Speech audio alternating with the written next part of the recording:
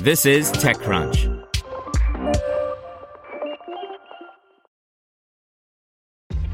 This episode is brought to you by ShipStation. You know, some things take a lot of work, like sending little robots to far-off distant planets. And just as that's challenging, so too is running a successful e-commerce business, especially when there's so much to do. So I want to introduce you all to ShipStation. Now, I love using ShipStation because of its easy-to-use dashboard, which makes managing orders and printing labels a breeze and super smooth. Oh, and the customer service is just out of this world.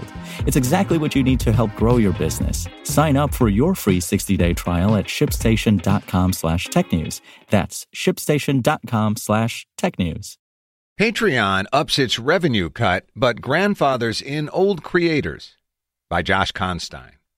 Patreon couldn't survive charging all creators just a 5% rake on the monthly subscriptions they earn from fans while building commerce tools like CRMs and merchandise to try to stay ahead of Twitch, YouTube, and Google. But it also didn't want to screw all its loyal early creators. So today, Patreon is overhauling its pricing. Any creator can still get a 5% rate, but just for a light version without bonus tools or different fan tiers. All of Patreon's extra features will now be in the Pro plan with an 8% rate, but with existing creators grandfathered in at 5%. And the new Premium Enterprise plan for 12%, 9% for existing creators, will offer full-service merchandise sales, multi-user team accounts, and dedicated customer support.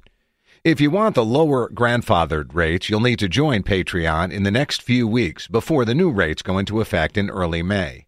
With this change, Patreon is a long-term independent company that doesn't need anyone else. That's the move we're making here, says Patreon's SVP of Product, Wyatt Jenkins. More sustainable pricing means creators won't have to fear Patreon selling out in desperation to someone like Facebook that might neglect or exploit them. Instead, Patreon CEO Jack Conte tells me he wants to balance powerful features with right-sized pricing for different creator types to become the platform-agnostic home for subscription patronage when tech giants are each trying to build their own. To have a different membership for each distribution platform, that's not going to work. You need a single place for the bottom of your distribution funnel, Conte explains. Balancing rates and resources. Patreon now has 3 million fans paying 100,000 creators more than $500 million per year, and it'll cross $1 billion in payouts in 2019 after 6 years in business. But Patreon was starving on its 5% rate, which some venture capitalists tell me is why they passed on its funding rounds totaling $105 million, led by Thrive Capital and Index. Now it might make enough to keep the lights on, retain ownership, and maybe even earn a profit one day.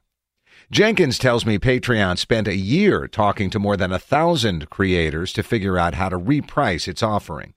People don't like change, but I think in terms of change, we're going to be able to invest in the different products in different ways. We can put a lot of horsepower into membership, he explains.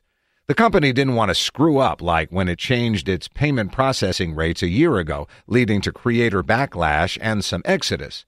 We unilaterally did something that impacted creators' patrons. That was the real landmine we stepped on, he said. Patreon's new rates. What Patreon discovered was some creators, especially individuals and hobbyists, didn't care for bells and whistles.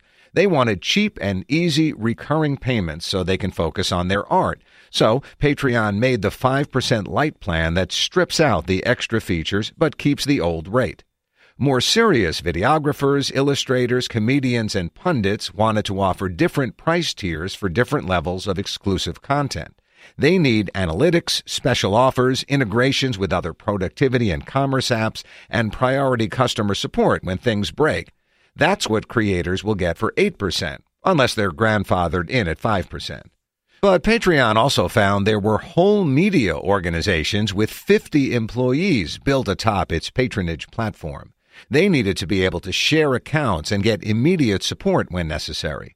Meanwhile, tons of creators see merchandise as a powerful way to lure in fans who want signed photos, stickers, and other swag each month. 85% of our creators tell us we need merchandise. We spend our days in the post office licking stamps. You can get great negotiation leverage since you have scale, so why aren't you helping us with this? We can't build that on 5%, Jenkins tells me. They'll all pay the 12% premium plan price unless grandfathered in at 9%. Patreon will, in return, process, pack, and ship all their merchandise. Patreon is also changing its payment processing fees to make sure it doesn't over-penalize smaller contributions, like creators' popular $1 per month tiers.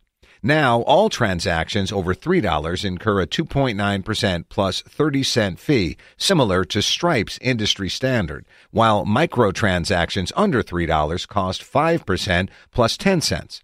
Existing creators get the old rates, and people paying via PayPal from outside the U.S. get hit with an extra 1% fee. The battle for fan subscriptions. Surprisingly, one of Patreon's most popular creators told me they actually felt bad about being grandfathered in at a lower price, because why should they get special treatment compared to other artists who just might not be as tech-savvy? That said, they weren't going to voluntarily pay a higher rate. I guess I'm not surprised, Conti responds. I found that creators are really humble and selfless, always thinking about other people. I can imagine them saying, what about these people? Why am I paying less than them? If Patreon can power through the rate change without breaking momentum, it could have a bright future. It started a patronage trend, but leaked documents show Facebook plans to charge creators up to 30%, like YouTube already does, and Twitch charges an astronomical 50%. But with far more restrictions on content and far more distrust accrued after years of forsaking creators and tense negotiations, Patreon's neutral platform with the cheapest rate could remain the fan subscription leader at a time when ad revenue shares are proving inadequate to support turning one's passion into their profession.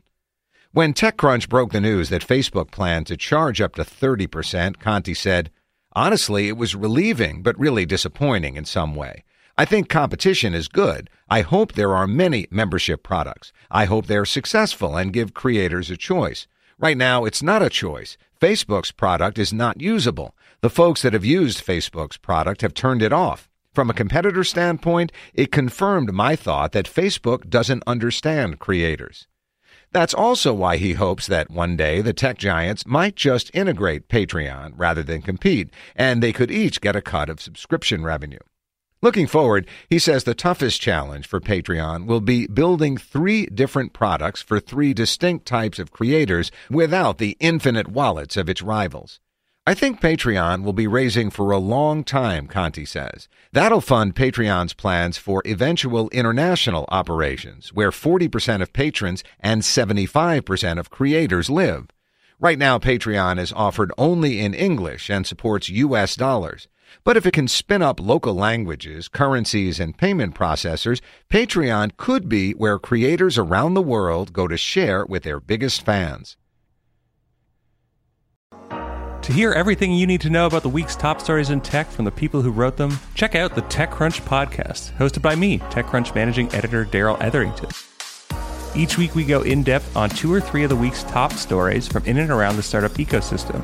And I'll be joined by the TechCrunch experts who covered them. They tell us why the news is so important and what they think matters most to you, our listeners, whether you're just interested in tech or that's where you make your living. New episodes drop every Saturday morning, so be sure to subscribe to the TechCrunch podcast wherever you listen to podcasts.